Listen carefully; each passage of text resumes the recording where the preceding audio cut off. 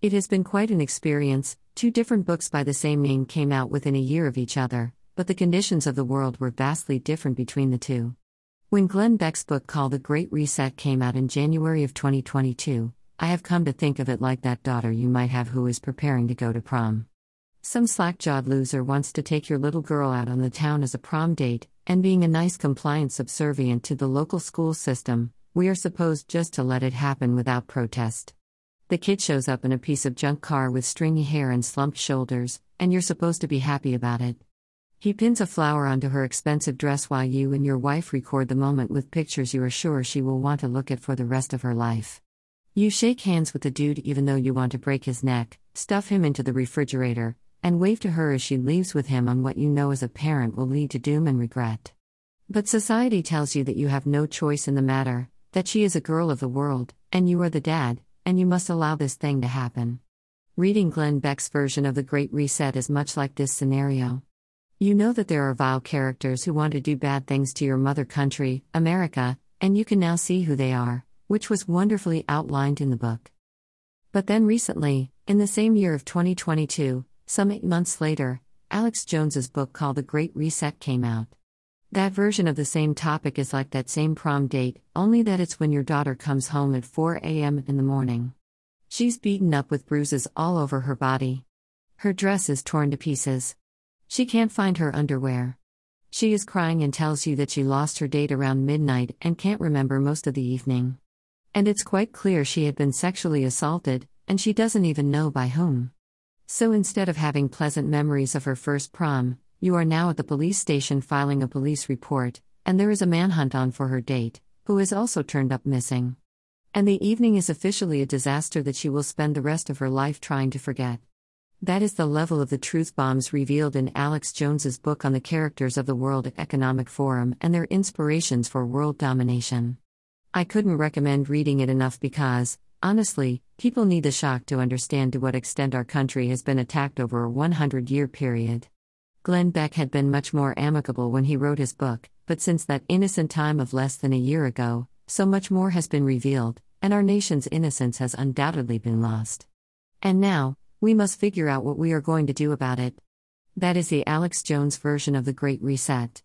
It's the harsh reality without the kindness, and it's the answer that many people are seeking as we come upon the midterm elections where the American uniqueness of the Bill of Rights has prevented an all-out attack on our nation and left the bad guys vulnerable to the mass public for the first time in history.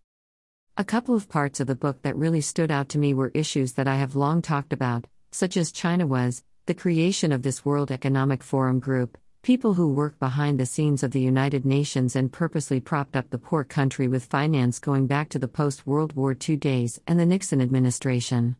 Without American influence, as I say all the time, and few people joining the cause, except for Alex Jones, China would fall apart into another poor country of barely functioning farmers.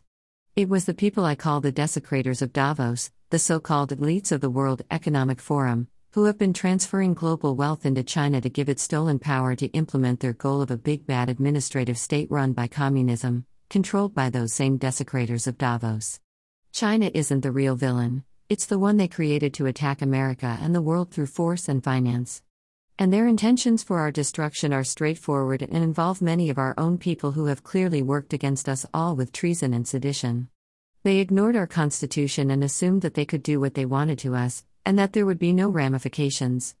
Alex Jones does an excellent job in his book of telling the history of China, and we see the same kind of action being taken today with Ukraine, which is under the same spell for the same reasons. Ukraine is a United Nations created country that is the money laundering capital of the world for these same global villains meant to destroy the nationalism of Russia for global control.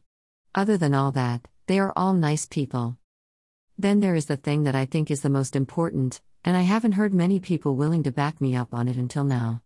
Alex states the obvious, but he does it boldly, when he declares that he believes that the COVID virus was made in a Chinese lab and unleashed as a bioweapon. He has done the world an excellent service. It's about time that people admit to themselves that COVID was a military attack by the desecrators of Davos against the world so that they could usher in their great reset that Klaus Schwab and his band of international pirates clearly had planned with treasonous help from Americans in finance, corporate influence, and politics. If you've ever read the Klaus Schwab version of The Great Reset, which I have, you will understand why Glenn Beck and Alex Jones have put out their warnings in similarly titled books. To me, Klaus Schwab was insane in his utterances, but I took him seriously years ago when COVID was released. I immediately knew what it was and where it came from, and the rest of the world has been slow to name the villain. It's like finding out that the kid who assaulted your daughter and has gone missing is actually the CEO of the company you work for, so if you punch him in the nose, you are probably going to lose your job. Yet, you must do more than punch the CEO in the nose, you must prosecute him and go toe-to-toe with all his vast and infinite resources. But because it's the right thing, you must do it.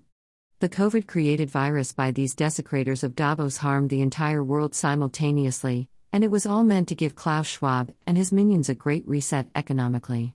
It's quite clear, especially in hindsight.